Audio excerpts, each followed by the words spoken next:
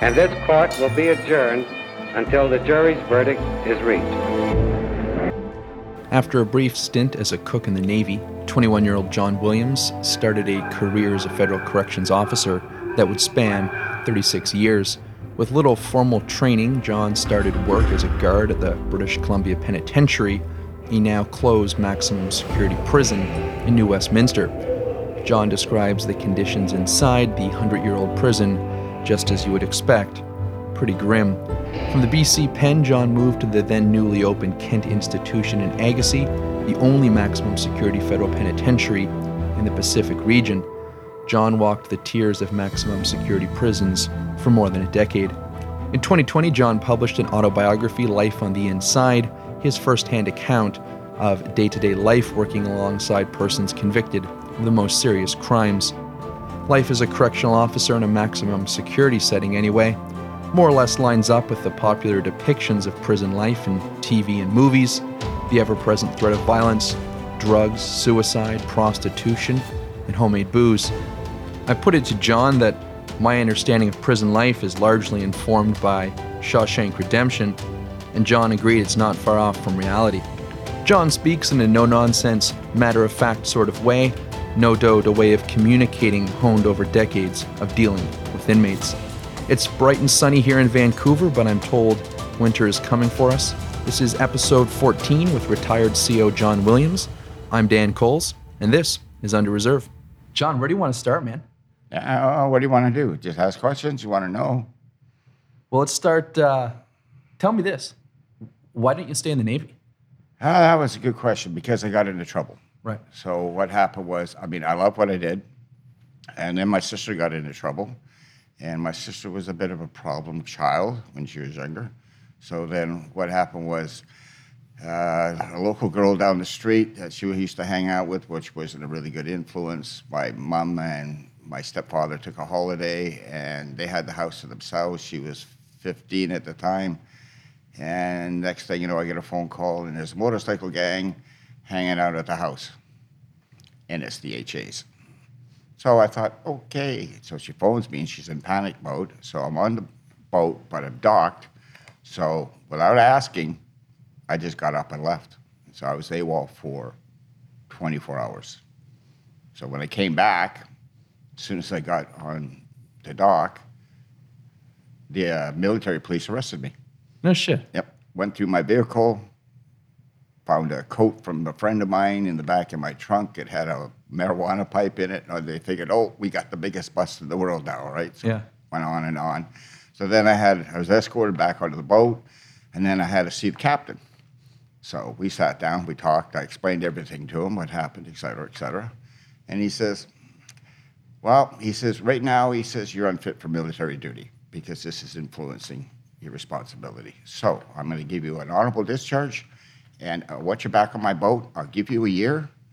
If you decide to come back, I'll take you. And then I'll end up in corrections. So what year was this? 1975. What were you doing in the Navy before this whole... I was a cook in the Navy. How did that treat you? It was good. I liked it. We had no extra watches to do. We basically had nothing other than to do was cook, right? So, and it was good. I liked the people I worked with. Had a lot of fun. And the cook is the best guy you want to know on a boat. Because if you want something, you go see the kitchen. So you get out of the Navy with an honorable discharge? Correct. And where does that leave you? I guess kind of just a young man without a job. It leaves me unemployed. I took my pension out the year and a half that I had, or a year and 8 months, what it was, and I went, okay, so now what do I do, right? I had a car, which was fine. I needed a place to stay, so I stayed with my mom, and one thing happened there. She had a boyfriend, and my stepfather split up, blah, blah, blah, blah, blah. So I ended up moving in with friends for 9 months. And then I needed a job. Couldn't find a job. So a buddy of mine at a party one day decides, hey, what are you doing? You got nothing going on? I said, no. He says, I know how we can make some money. I said, really? How? He says, I break into gas stations and I steal all the tools and the cigarette machine, and we take the smokes, right? And I sell them or whatever. And I went, okay, I know where we can get better money for those cigarettes. The Navy ships, they'll buy them, right? So yeah, that's how I landed up being on that side of the fence for a while. Okay. And did something scare you straight from your days ripping off smokes? Well, I was at a party one night, and I'm looking across the group of people, and I see this girl, and she's just like, hello, like my heart's coming out of my chest and the whole 9 yards. So I chat her up. We start talking, blah, blah, blah. We liked each other, the whole 9 yards. So we dated, and the first day I went to the house. I picked her up. I met her mom and dad, which was nice, right? Found out he was a cop, right? Staff Sergeant, West Van Police at the time. So I went, okay. So I just kind of just shunned him for a little bit. Then the next date, basically, was dinner at the house. So I pull up in the driveway. Leslie doesn't come out. He comes out. He comes up to my car door as I'm getting out of the car, and he goes, John, he says, if you're going to date my daughter, he says, you need a job. Well, I'm driving a nice car. I got coin in my pocket. He's a cop. He's not stupid, right? So he figures I'm up to something. So he says, they're hiring at BC Penn. I said, what's that? He says, it's a jail in New Westminster. Oh, he says, with your honorable discharge, my recommendation letter, you sure as hell going to get the job. So I filled out the forms. I went down to New Westminster, went to UI, filled it all out, put it in. Sure enough, I got a phone call. Were you thinking this line of work interests me, or you just want a paycheck? No, I just needed a paycheck. And I like the uniform. So I thought, okay, so, this would be interesting. And I like adventure, so I thought, why not? We'll give it a shot. So I did. Did you have any understanding of what life as a prison guard looked like in the, Nope. where are we now, the late 70s, early 80s? Nope. I worked in numerous security outfits on and off between my gigs doing what I was doing on the side, but I had no idea. I mean, I never saw criminals, right, basically. I just saw people, pain, anger, issues, etc. But no, I had no idea what a jail was about at all. So what does that interview process work like? I appreciate you were a soldier. You've got a pseudo father-in-law type figure who's going to write you a nice letter, but is there a background check? Is there a fitness criteria? Oh, yeah. Back in the day, you used to run a mile and a half under 12 minutes. You had to be able to do so many sit-ups, so many push-ups, et cetera, et cetera. There was a training regime. But I didn't get trained until after 6 months of being on the job. It's changed now, of course, but back in those days, I mean, they had no one on the jail, right? They were shorthanded. Most of the people who worked in BC Penn were ex-military, right? So it's like, here we are, here's a key, this is what you do. Okay, gave us a uniform and away we went. So what jail is this? I mean, for people who don't know, the BC Penn... British Columbia Penitentiary. It's a federal prison. It's a federal prison, yeah. And what's the distinction between a federal prison versus a provincial prison? 2 years plus a day is federal time. 2 years less a day is provincial time. So if you got sentenced to 1 year and 6 months, you're going to line up in a provincial jail. If you got sentenced to 2 years plus a day, you're going to line up in a federal jail. And was the BC Penn a nice place to go? No, not really. It was like archaic as archaic gets. I mean, you see movies and theaters where they're slamming doors and it's all about bricks and the windows are broken and, BC Penn, there was birds flying in and out of the main north wing and it was just horrendous, right? It was hygiene standard on a scale of 1 to 10, it was probably a 5, right? But that's what it was in jail. I mean, we all accepted it, and that's what jail was about.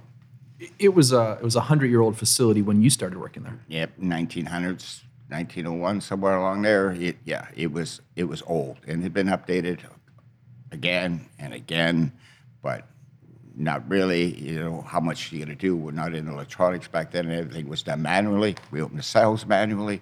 It was like all physical. There we were. We had to be on the towers. We were on the gun walks. It was just guards everywhere, right? So. How old are you at the time? 21.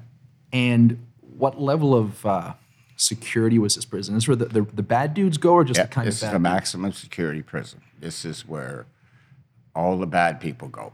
Murderers, drug dealers, anyone doing serious time, violent offenders, sex offenders, everything was there.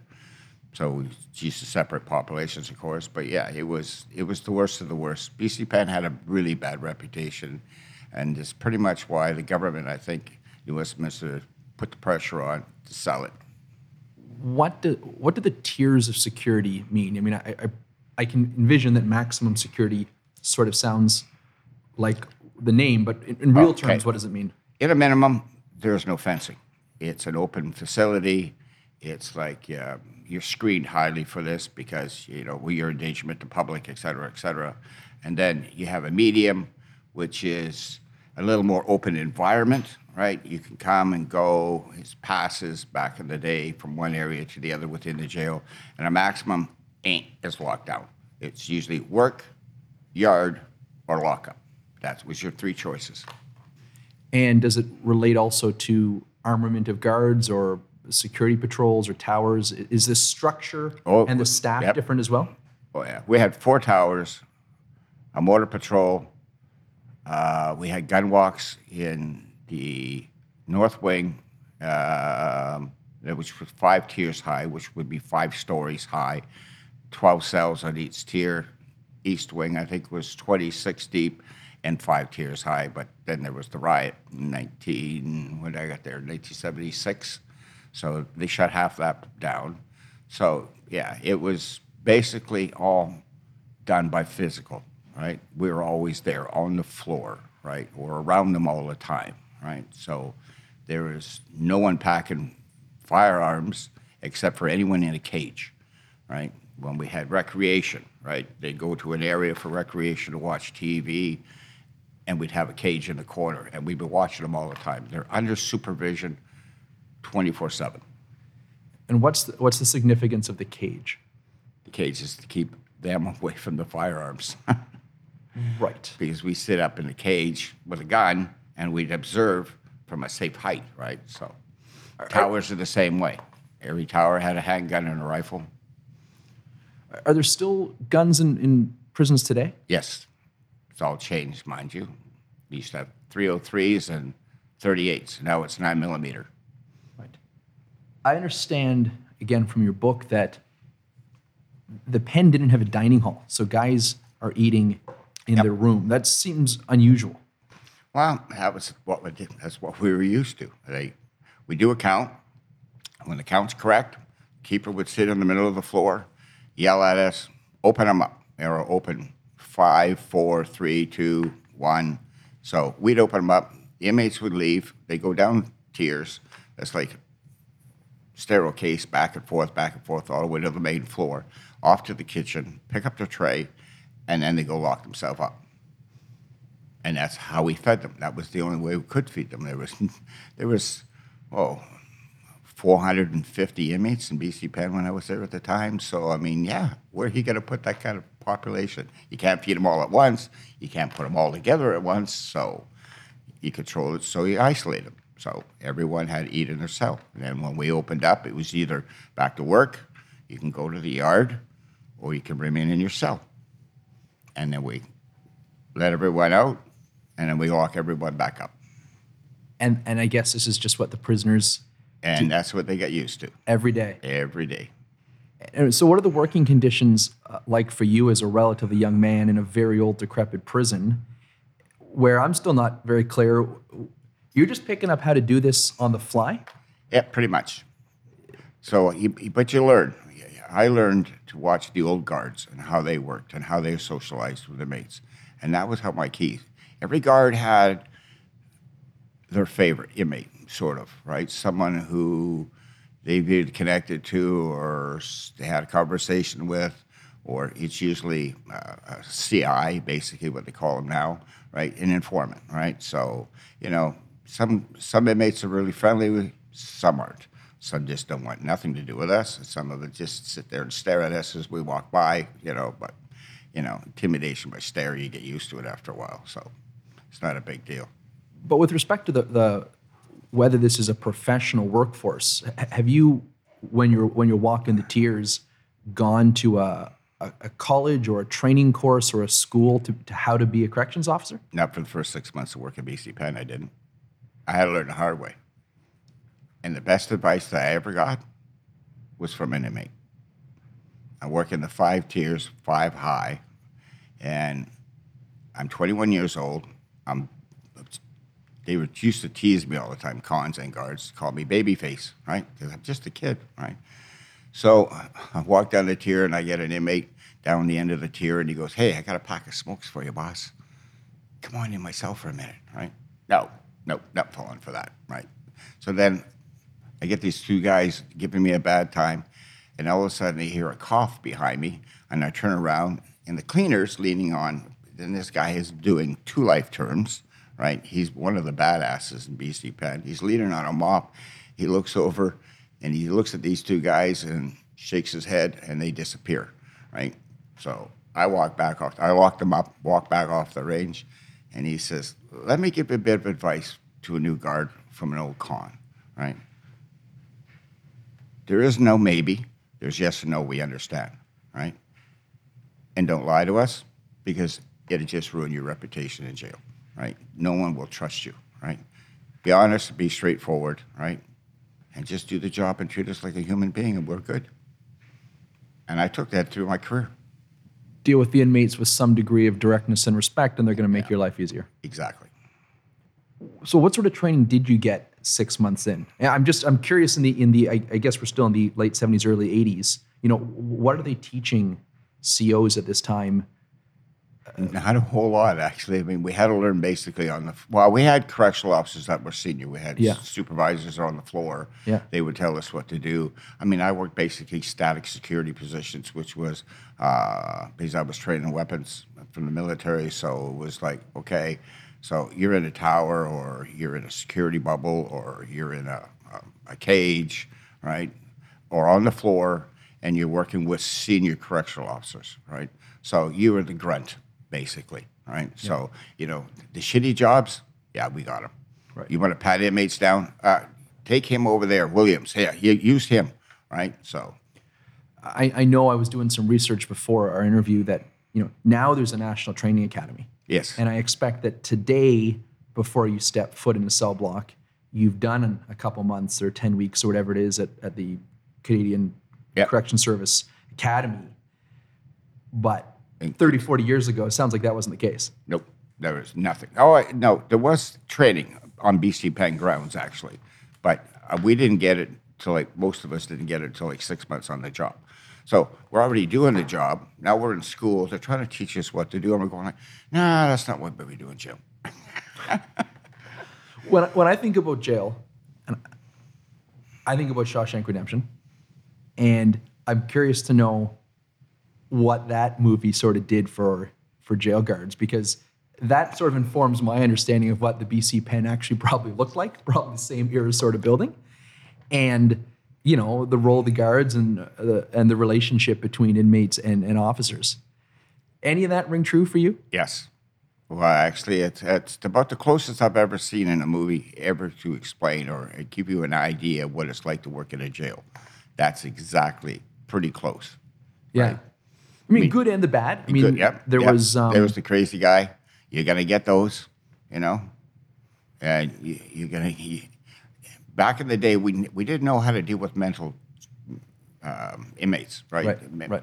Were challenged mentally or were suffering from post-traumatic stress from something, right? I mean, we just thought they were crazy, and we treated them, isolated them, basically, right? Which was the wrong way to do, of course, but now things have changed, right? I mean, there was one guy, I used to walk the tiers, and I walked by his cell, and the whole cell's coated in tinfoil. The walls, the ceiling, the bars, right? And his name was Billy Bonkers, is what the guards called him back in the day, and I can understand why. So all of a sudden I walk by, and I'm slow down because I see all this shininess, and all of a sudden he comes running right up to the front of the gate on the cell doors, tried to spook me, which he actually did. I jumped back about 2 feet, and I went, okay, what's going on here? And he goes, the ozone layer, and he's got this little skull cap of chrome on his head, and he's going, it's really getting to me, boss, it's really getting to me. Well, I had some candy in my pocket at the time, right? These little tablets. So, and I thought, you know what? I said, I got something that'll help you, right? So I gave him 2 candies, right? I said, this will help you. It should calm you down, right? You need to sit down and relax, right? And he goes, okay, boss, thanks. 2 days later, I walk by his cell. He walks up to his door and he goes, thank you. I mean, kind of goes back to what you're saying earlier about just a little bit of respect, a little bit of interest. Costs you nothing to give a guy a couple candies. And if the guy is not well and he seems to think it's medicine, shit, makes your life easier. Yep, exactly.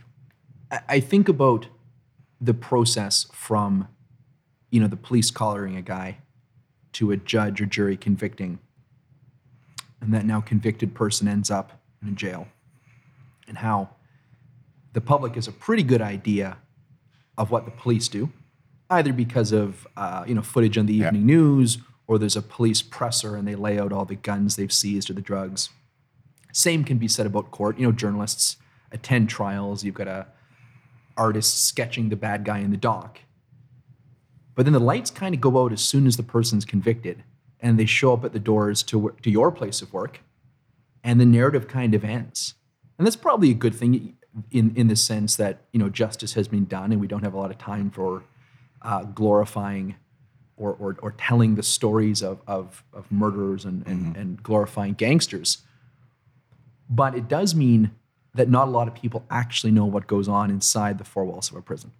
No, most people have no idea what goes on behind those four walls. Or what you guys deal with. I mean, reading your book,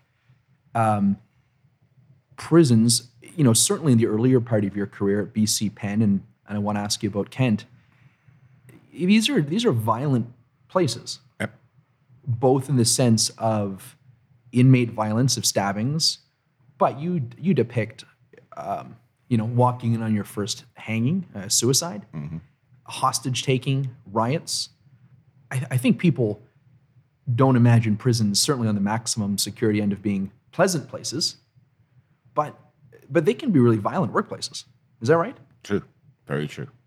But, they're kind of paired with a cone of, professional silence or discretion. I mean, I was on the Correctional Services website today, and they do have little news bulletins about, seizures in prisons or maybe escape attempts or something like that. But there's not let me come at it this way. Someone stabs someone on Hastings Street in Vancouver. That makes the news. Someone stabs someone in a prison. I think that rarely makes headlines. Yes, very rarely, actually. It depends if an outside ambulance is called in, right? And then we know, and the media picks it up. So why do stabbings happen in prisons? I've always wondered, why is it so hard for you as COs to find all of these shanks and blades, and whether they're made in-house or they're smuggled in? Can you kind of walk me through how those blind spots occur? Well, never many shanks, they call them, right? Like shanks at the Dutch, it's shank. Basically, it's just a homemade weapon, right? I mean, you could take a toothbrush, knock the tip off the end, take a lighter, heat it up, take a razor blade, slide it in, right? Cool it. Now you got a weapon, right? You could take a pair of scissors, divide them in half. Done. I've seen inmates take a half pair of scissors, tie a piece of string to it, tie it around the wrist, and people go, well, why would they do that? Well, it's because, I don't know if you've ever been in a blood-soaked floor, but it gets slippery. So even on your hands, when you're stabbing another person, you could lose it. So that way, it stays attached to you, right? I mean, this is this concept that these people think about. I mean, you want to protect yourself from being stabbed, they take magazines and they'll wrap them around their body, right? So you can't stab them. I mean, inmates, not all inmates are violent, but usually there's a reason behind everything they do, right? Except for the mentally challenged, of course. But you want to take out a guard and make a name for yourself? Stab them once, you don't have to kill them, but you stab them and you make a status in the population. You got a drug deal gone bad, you got another drug deal, or another one dealer, another dealer, you got two dealers at an institution. Who's controlling what, right? You got to take one out. Boom, done. There's usually somebody controlling the narrative in the background. Certainly that's a pop culture understanding that, on your first day in prison, you got to punch someone in the face in the prison yard, or as you said, stab a guard for status. But does that ring true? Yes. Well, it doesn't happen all the time. It depends. Usually it's the punks. That's the street kids on the street. They want to, be incorporated in this little group in the prison population, and to get into that, it's like a biker gets half a patch. He's got to earn that patch to get a full patch. Well, you have to do the same thing basically in jail. You have to do something to belong to us, right? And so they give them an assignment, and that's what they do, you know? So when you say they, you're talking about gangs in prison. Yes, there's lots of them. So, what can you tell me about that? How do those operate under the presumably watchful eye of COs? Well, we basically, you know who's who in the zoo. And you work in a jail as long as most of us have. You get a feel of the population and you know what's going on. Intel information usually comes from security individuals and or the inmates. So we know who's who in the zoo. So, but they keep a low profile. So to explain how you can run a Kent, we had one guy in Kent and he ran the whole jail. It was like a military setup. So he was a general, he had his lieutenants, he had his sergeants, and he had his grunts, right? And he ran the whole jail. If he said, we're having a riot tomorrow, we'd be having a riot. But luckily that never happened. He liked it peace and quiet, and that's the way he ran it. So that's how you basically control it. He controlled the drugs, prostitution, everything that came in and out of that jail, right? But then somebody comes up and challenges you, someone else comes to the table, he wants that power, right? Now you have a problem. So who do you take on? So do you go with the bad guy, the other guy? And now you got to watch, and you got to see, and you got to observe, and you got to document, you got to know what's going on. You've identified the general, as you said. Can't you put him in solitary and cut him off from his foot soldiers and put an end to that disruption? Well, normally if he was a high profile and we had nothing but violence all the time and it was dictated to him, we could isolate him and then deal with it at the time. But normally, these guys don't get their hands dirty. It's like,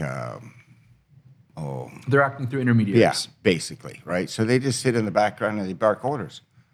What are you going to get him on, right? He didn't do anything, You can't prove anything. And the inmates are going to rat each other out because then you'll end up in protective custody, right? So you're going to be dead. You're a rat, you die. That's the word. That's the way it works in jail.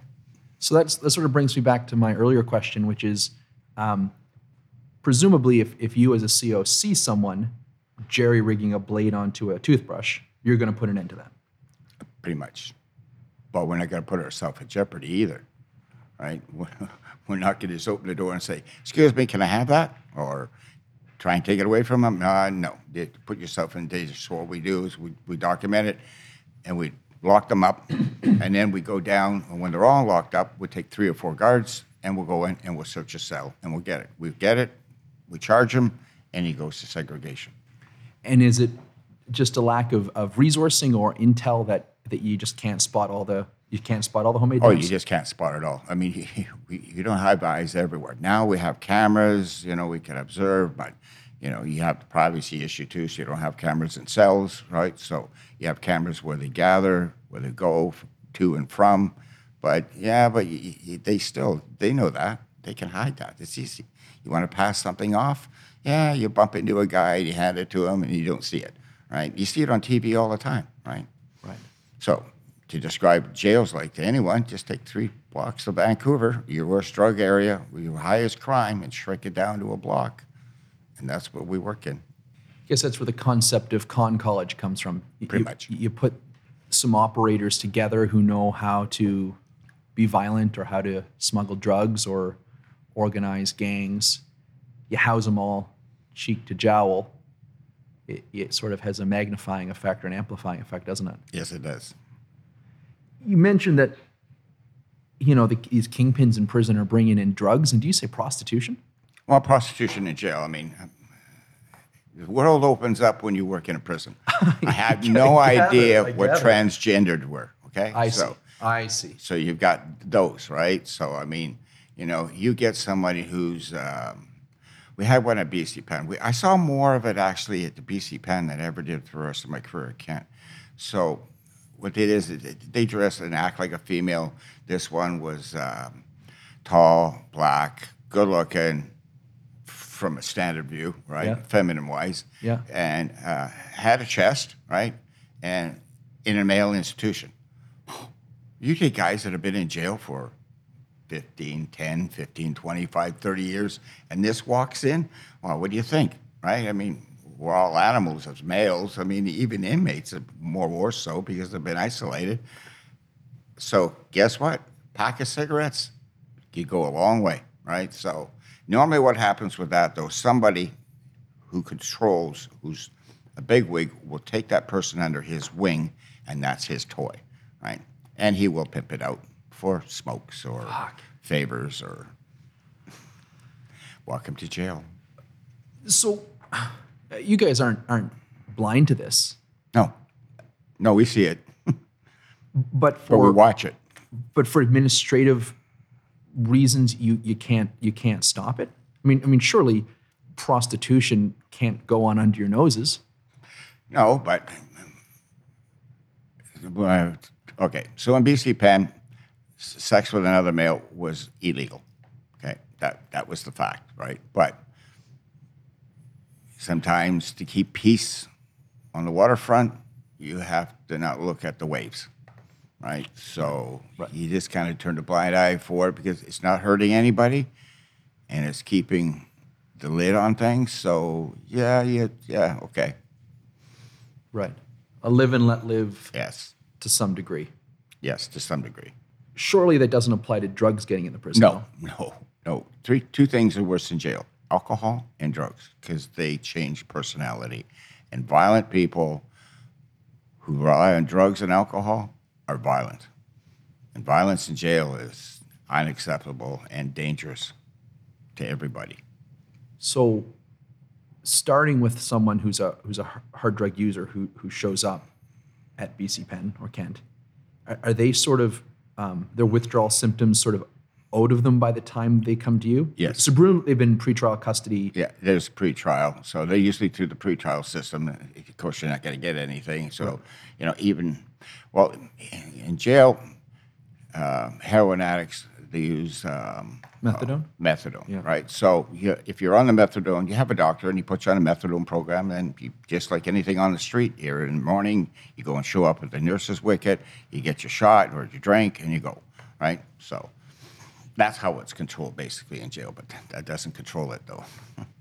That only this keeps a blanket on it for now, right? So how is, and I want to talk about the booze, because in your book you give some pretty colorful descriptions to how that's made. But the hard drugs, where's that coming in? Well, it's visitors. It could be anyone who's influenced by inmates to bring it in, right? I mean, there's cases correctional officers have been pressured to bring it in, right? So that happens, right? I mean, you got visitors. One of the biggest concerns we had, and the public would probably scream outrage. You got a baby. You get in a maximum security jail. You got a woman bringing her child, right? Well, what happens if you put the drugs in the diaper? Right. So, is it really bad for a guard, right, to want to see that diaper, right? I mean, here you go. There's a moral standard here, right? So. And that's outrage from some people, from the public, and they go, oh, but you got to understand, they'll do anything to get it in. Put it in a balloon, put it up inside a woman, wherever, right? You get into visits, you go to the washroom, you take it out, you hand it off. Now it's in jail.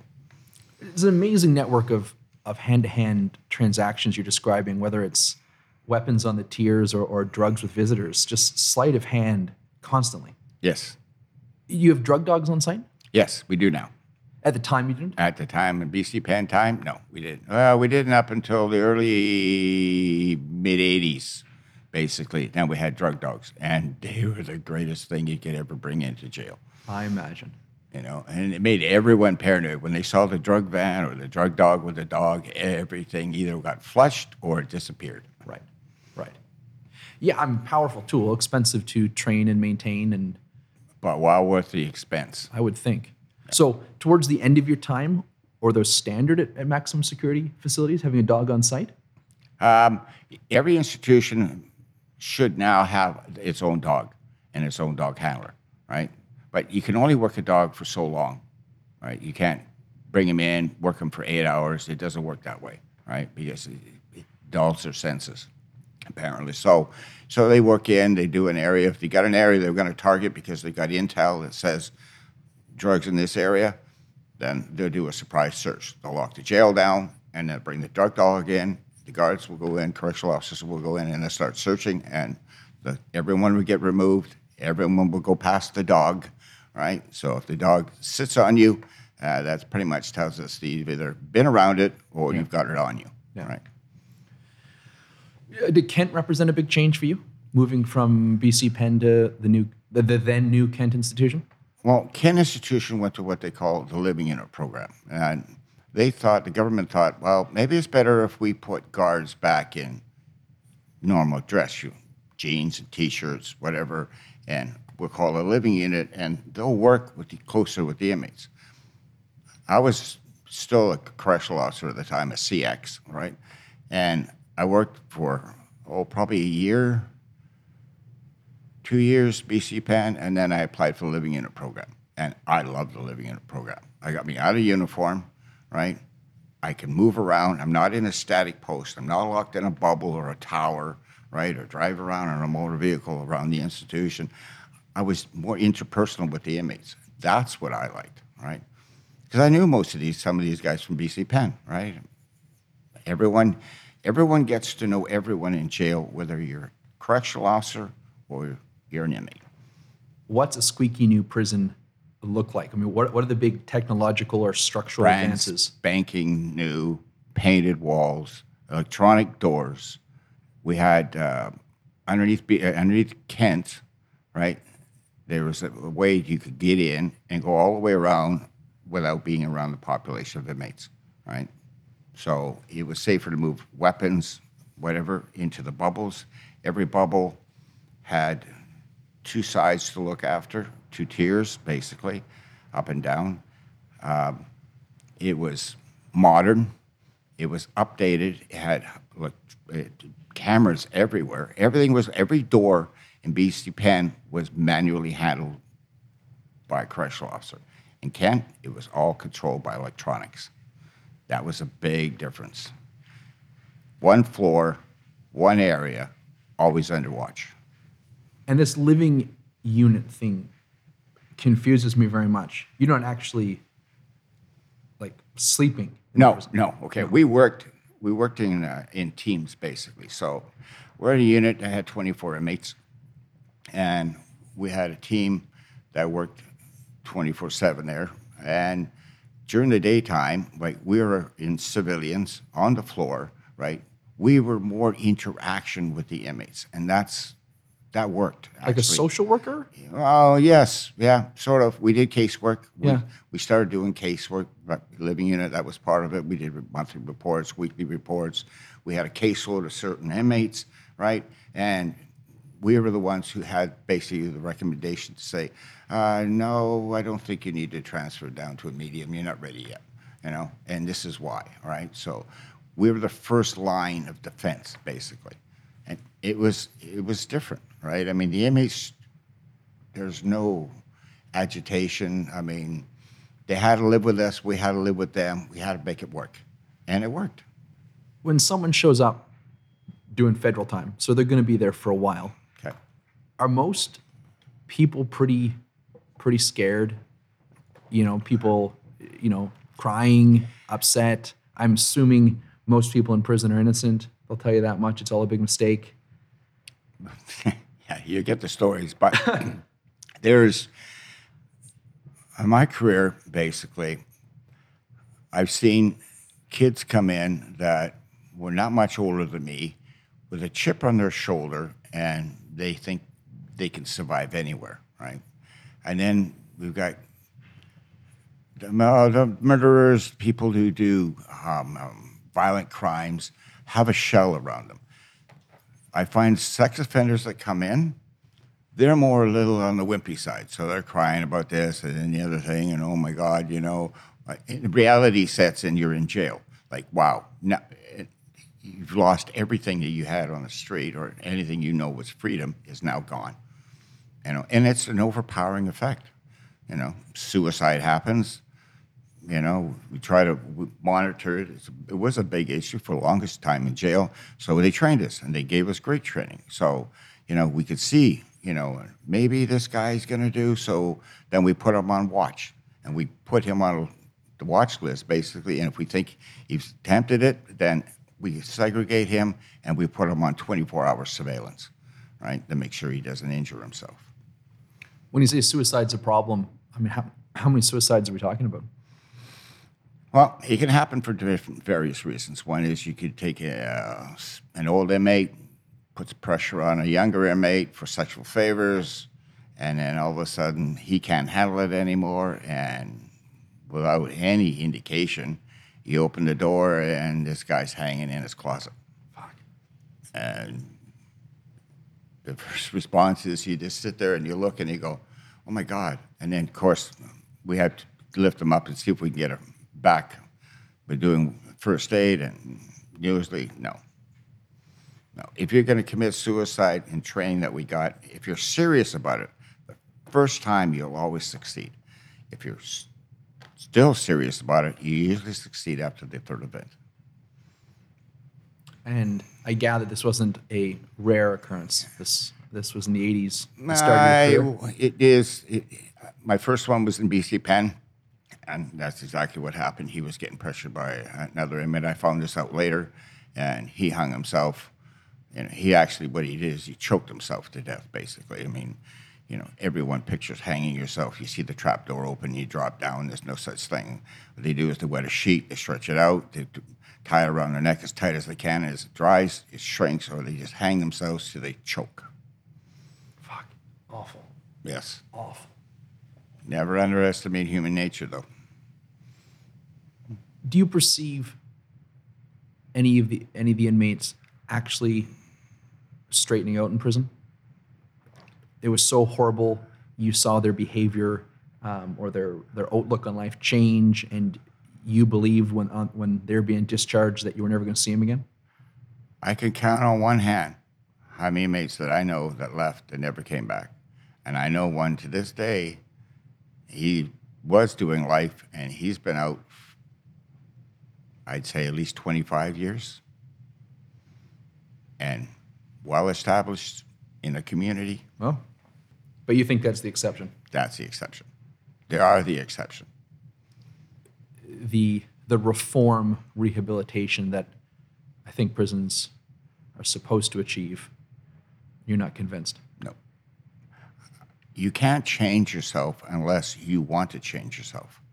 Now, if you're given the tools, if you're an alcoholic and you go to AA, you need to put yourself there first. Now, they've got the toolkit for you to make you not drink anymore. Well, correction does the same thing. But you can't force somebody to change unless they want to change themselves. In your day, certainly the maximum security setting, and I know you transitioned in the 90s down to medium and then eventually sort of a low security unit. Was there much by way of programming to achieve this end for prisoners who wanted to change or get an education? Or there was basic programs, and even in BC Penn we had, right? I mean, but when Kent opened up in 1980, or 79 actually, it changed because they had more and more programs and more staff trained to work with the inmates. And that made a change. These were correctional officers trained to administer the program, or separate Nope, staff? these are non-correctional officers, right? We had, like now they have like institutional parole officers in jail that work. We have programs. You got the AA, you got the Lifers group, you've got all sorts of groups. You got the Native Brotherhood Fellowship, I understand native believing, right? I mean, it's all education that they have is there for them to do it, but you can't drag a guy into something he doesn't want to do. Some guys get so ingrained in the way they have their life that they want to change. So how do you change that? Yeah. That's the issue. In your book, you expressed, I suppose, apprehension in the early 80s when female correction officers were introduced to the workplace, but you seemed to quickly acknowledge that maybe your preliminary views were wrong. And I gather you grew to really appreciate women in the workforce. When I started in BC Penn, there was no female guards on the floor. Females were secretaries, that sort of thing. I mean, and then when Ken opened, it was the same way. And in the mid-'80s, they decided to bring in, we heard the rumor, female correctional officers. So we're all going like, oh, great, right? The inmate's going to come in. There's two of us sitting in the office, right? Takes a swing. Who do you think he's going to hit? He's going to hit her. He's going to hit him. Of course, the rumor mill spreaded. Guards talk, blah, blah, blah, blah, blah. So they brought in correctional officers in the security capacity at first, right? In the bubbles and stuff. And then things changed, right? You know, the guards changed their attitude. They went up to the bubble and asked them if they wanted coffee, need something to eat, is there anything we could do for you, et cetera, et cetera, et cetera. So then when they became on the floor is when it changed. They made a profile. Like you walk around in a prison, I mean, you see a guy walking down a tier, an inmate goes to the shower, he's going back to his cell, right? He's naked. That's common, right? Really? I mean, it's all men, right? Yeah. I mean, really, what are you hiding, right? So when the women came in, that changed how inmates changed. It was like respectful, right? They had towels on. They made sure that they were dressed properly in the cells. They knew when we were doing a range walk, so they would make sure that, you know, they're highly respected. And you find that I have worked with one female officer, and she was great. She was tough. She was just as tough as most correctional male officers I've worked with, but she had a side to her, and the inmates came and always wanted to talk. So an inmate's not going to come to me and say, oh, my girlfriend, I got a problem, we had a bad visit, blah, blah, blah, this went wrong, I said the wrong thing, right? So I worked with her, so I'd get an inmate, he'd walk by the door, back and forth, she'd look at me and she says, go for a coffee next door. So I go for a coffee next door, and I said, I'm right there if you need me. She says, I know. And then he'd come in, and he'd spill the beans to her. I'd see him later, right, and he's all happy, right? So whatever conversation they had, right, he was happy with it. It changed the mentality of the inmates. I mean, there's good and bad in any uniform. Sure. There's good and bad male and female, Yeah. right? I mean, that's just the way it is, right? But when they brought females in, I was dead set against it. But I tell you, it sure changed my view. And working with, I call her G, she was one of the best officers I ever worked with in my career. Wow. I mean, And she'd have my back anytime. So if I'm on a tier, I got an inmate getting confrontational with me over something, right? I look over my shoulder, and she's right there. sounds like they're a civilizing Yes, addition. yes. They would civilize the inmate population hugely. Were you hands-on with inmates frequently?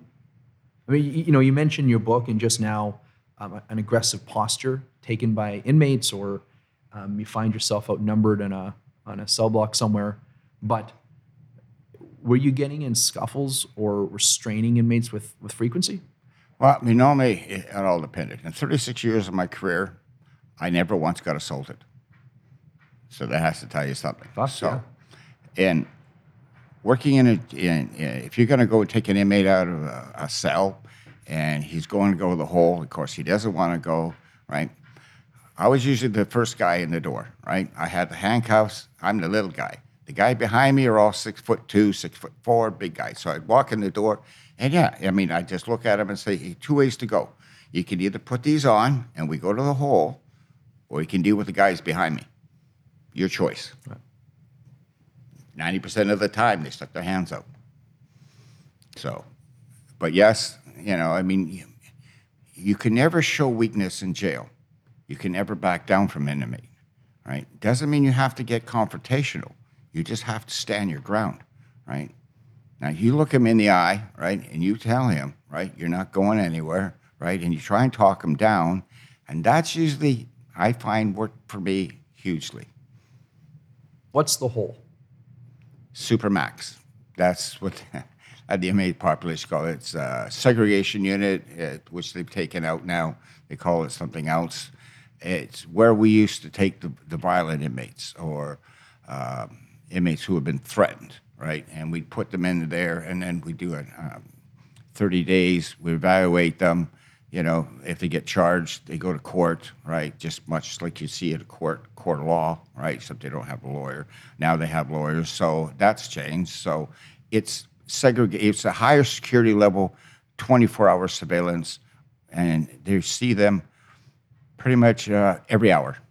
So you walk by their cell every hour. You do range walks hourly to make sure everything's legal. They're under constant supervision. They only get an hour back in the day exercise, right? So you put them in the yard. You know, they get out for showers, and that's pretty much up. They're pretty much locked up 23 hours a day. And they're isolated. Back in the day, yeah, they're isolated from the main population. So the inmate doesn't want to go there because they're bored stiff, can't talk to anyone. No, you can't get it. You can't do anything. There's no. I mean, you could talk from one cell to the next cell, but no, there's no contact with anyone except for the guards. This is what people call solitary confinement. Yeah. Yes. And that sort of maybe it was controversial in your time at Kent, but it's become increasingly, I think, challenged in the courts and public opinion about whether that's an appropriate way to treat people, whether it's cruel and unusual punishment. What's your take as an effective deterrent or punishment? How does someone look after they've been in solitary for 30 days? There's good and bad in anything. Solitary confinement, to me, is a requirement. Right? You need to be able to isolate, evaluate, and determine what you're going to do with this individual. Right? Be it he's being threatened or he's stabbed somebody, whatever. I mean, solitary in BC Penn, it was a big challenge, and it basically won in court, sort of. But you have to understand, there has to be some place to put these bad individuals to evaluate. Like, you select an officer, you're going to the hole back in the day. So, and then you get evaluated, and then 90 times out of 10, you'll end up in a supermax in Quebec, right? So how when you take segregation away, what have you got? I mean, they're going to have to come up with something that's going to work, because you have to protect the guards and you have to protect the inmates. So, is this the same concept as protective custody? No, that's different. Protective custody is a whole different population.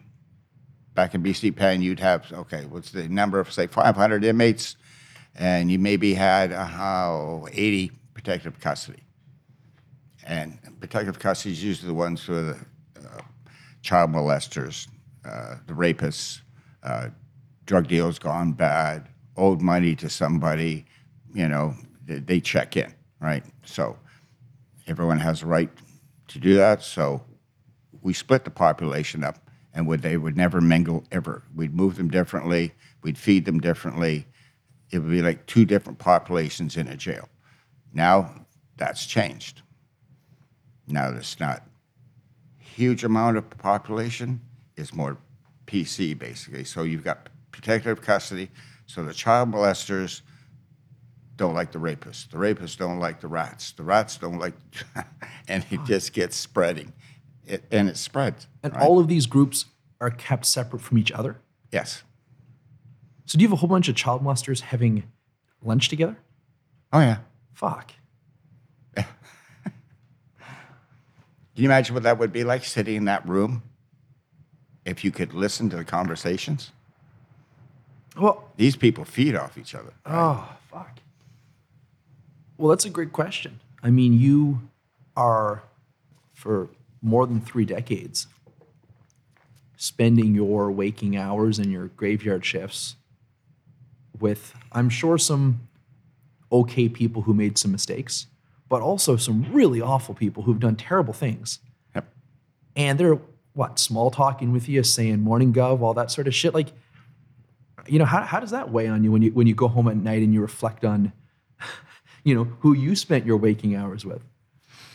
When I transferred out of Kent Institution in 1990, I went to Mountain. Mountain is a mixed population of protective custody, mostly, right? And it's a medium security institution, so it's screened highly. Population image, you're going to be around these guys, blah, blah, blah, blah, blah. Anyway, so I sat there and listened to a story of a 25-year-old mail delivery guy. He raped his daughter. So caseworker at the time, I went back, looked through his file. I sat there and I looked at it and I read it and I'm going like, really? 25 years, a federal employee. Right? So I'm thinking, I sat him down and then I realized reading the file that it was his stepdaughter and he had a daughter. So I sat him down across the table and I said, so I need to ask you a question. He says, what's that? I said, why did you rape your stepdaughter and not your daughter? And he says, well, it's not my daughter. It took everything I had to sit in that chair. Yeah. Yeah, I bet. And that's when I realized I have a problem dealing with this kind of inmate. So I think maybe it's time for a change. That's when you knew. That's when I knew. Before I ask you about sort of moving down the security totem, maybe this is a weird question, but I know in your book you mentioned having encounters with sort of some high-profile criminals, Clifford Olson to name but one. Do guards ever get, starstruck, for lack of a better word, when a very high-profile individual, who probably is a very violent and bad person, is in their midst that, I don't know, the guards are jostling to work that cell or to... No. It's not. It doesn't work that way. He'd be on the hit list for every guard. Basically, we were watching him closely, right? He's the guy that's going to be high profile, right?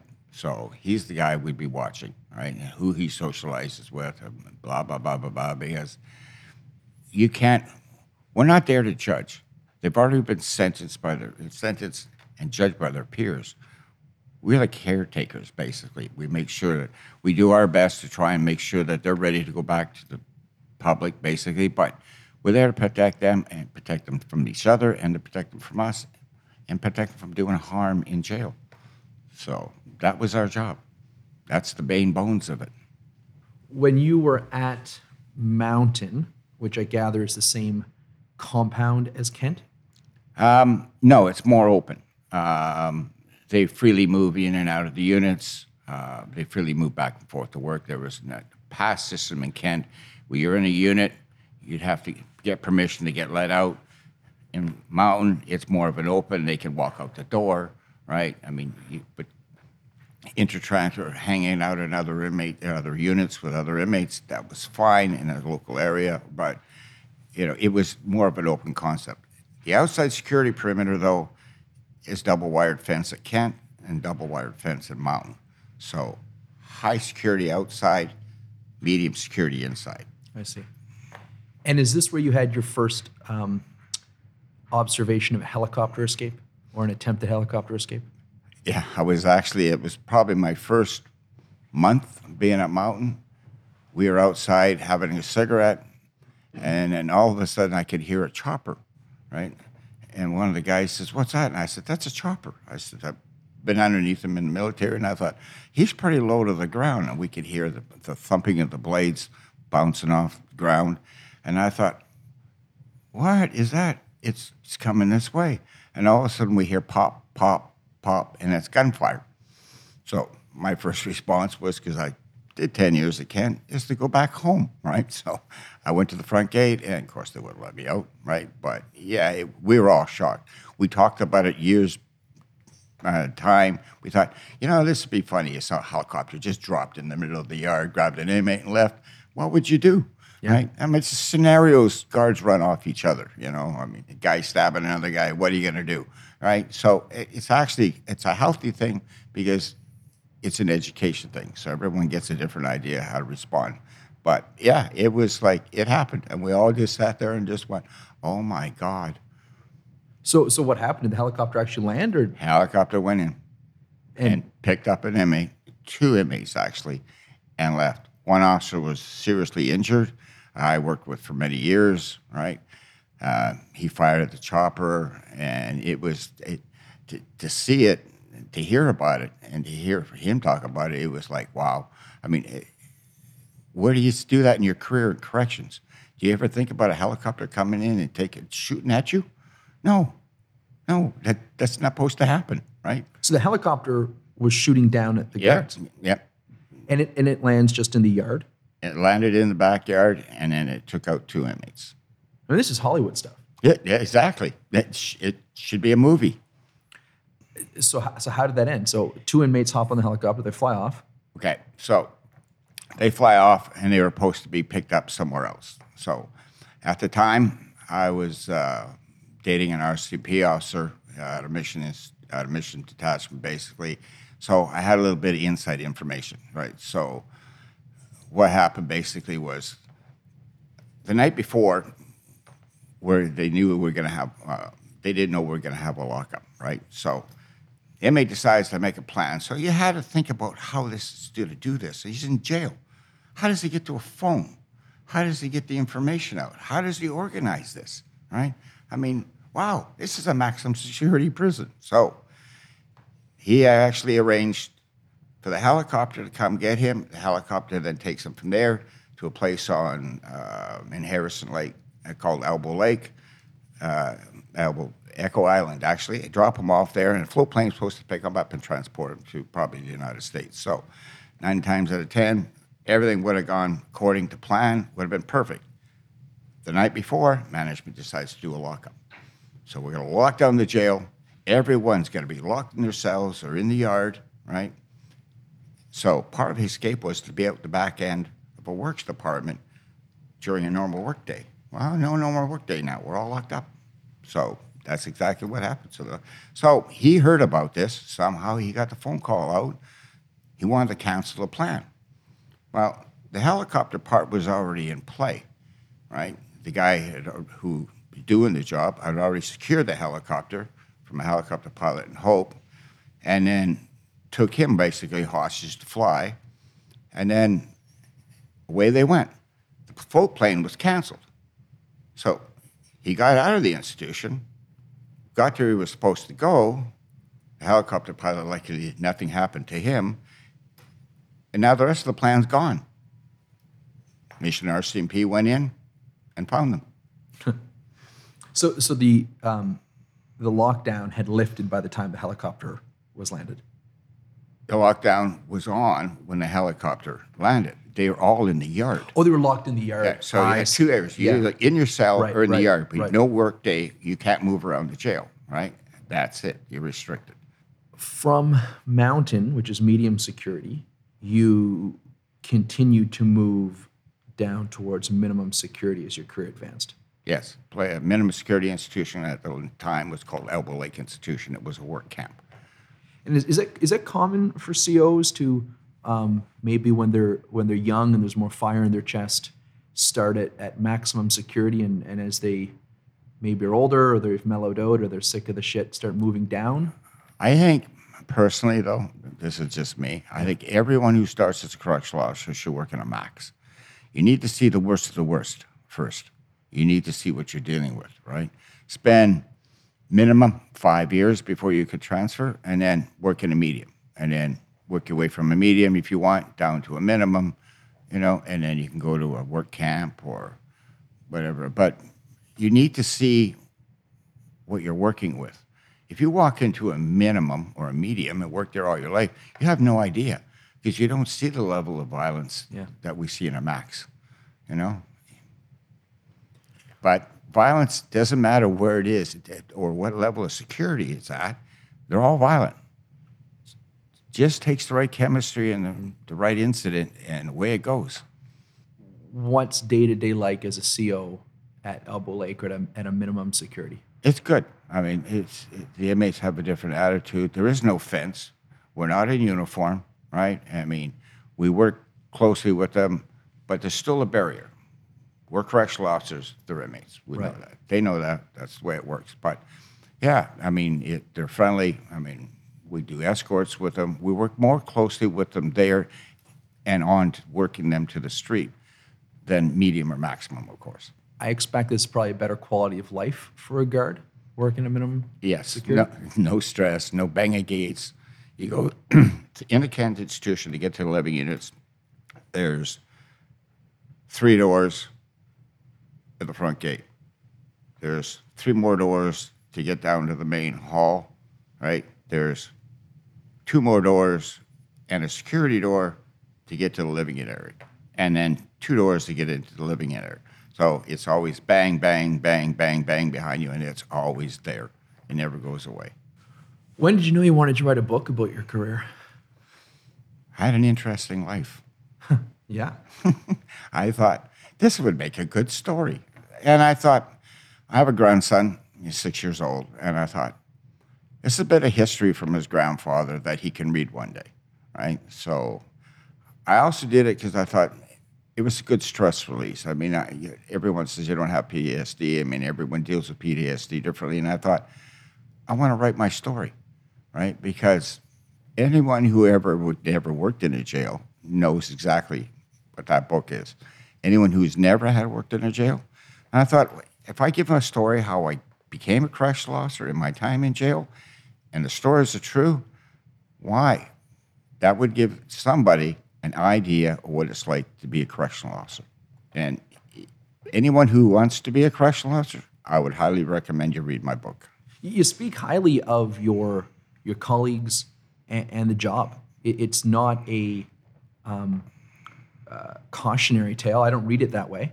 No, it's not. It's a positive reflection on your time. I've met a lot of good friends, and you create a bond in jail. When you're working around violence all the time, you create a bond. Okay, so getting back to the male-female stage, okay, so when we had female correctional officers, you put a male and a female in a hostile environment, and I guarantee you, within 6 months, they'll know more about each other personally than their own spouses would, because that's what it does. It creates a bond, okay? And in a maximum security jail, you need to know who's got your back, as they say, right? You need to know you could trust the guy. When you walk in that cell and an inmate pulls a knife on you, you're not going to turn around and he's not going to be there, right? You need to know you have a backup. And that bond, when you deal with incidences after a while, you create a really tight group of them as staff that trust each other, right? And when we retire, it's still there, right? That's never going to go away, right? It's a bond. It's something we've shared with these people, part of our life. The people that you've shared such a bond with, what do they make about you writing a book? A lot of them liked it, actually. Some of them were a little surprised about how I did my younger day, but they pretty much reflected. They said I reflected everything that they would say, basically what happens in jail, right? John, I really appreciate you taking the time to speak with me today. Appreciate your service. I certainly recommend anyone out there who's interested in your work or potentially working in prisons that they give your book a read. Thank you very much, Daniel. If you enjoyed my conversation with John, you should do 2 things. Subscribe to Under Reserve on whatever platform you get the show through, and leave us a review. You should also order a copy of John's book, Life on the Inside, One Correctional Officer's Story, from Friesen Press or Amazon. Coming up next time on the show is a very special guest, retired Colonel Bernd Horn. Colonel Horn served with the Canadian Airborne Regiment, 3 Commando in the early 1990s, and by 2007 was the Deputy Commander of the Canadian Special Forces Command. Although retired from the forces, he continues to serve the Special Operations community as a command historian and adjunct professor of history at RMC. But that's for next time. Until then, we're Under Reserve.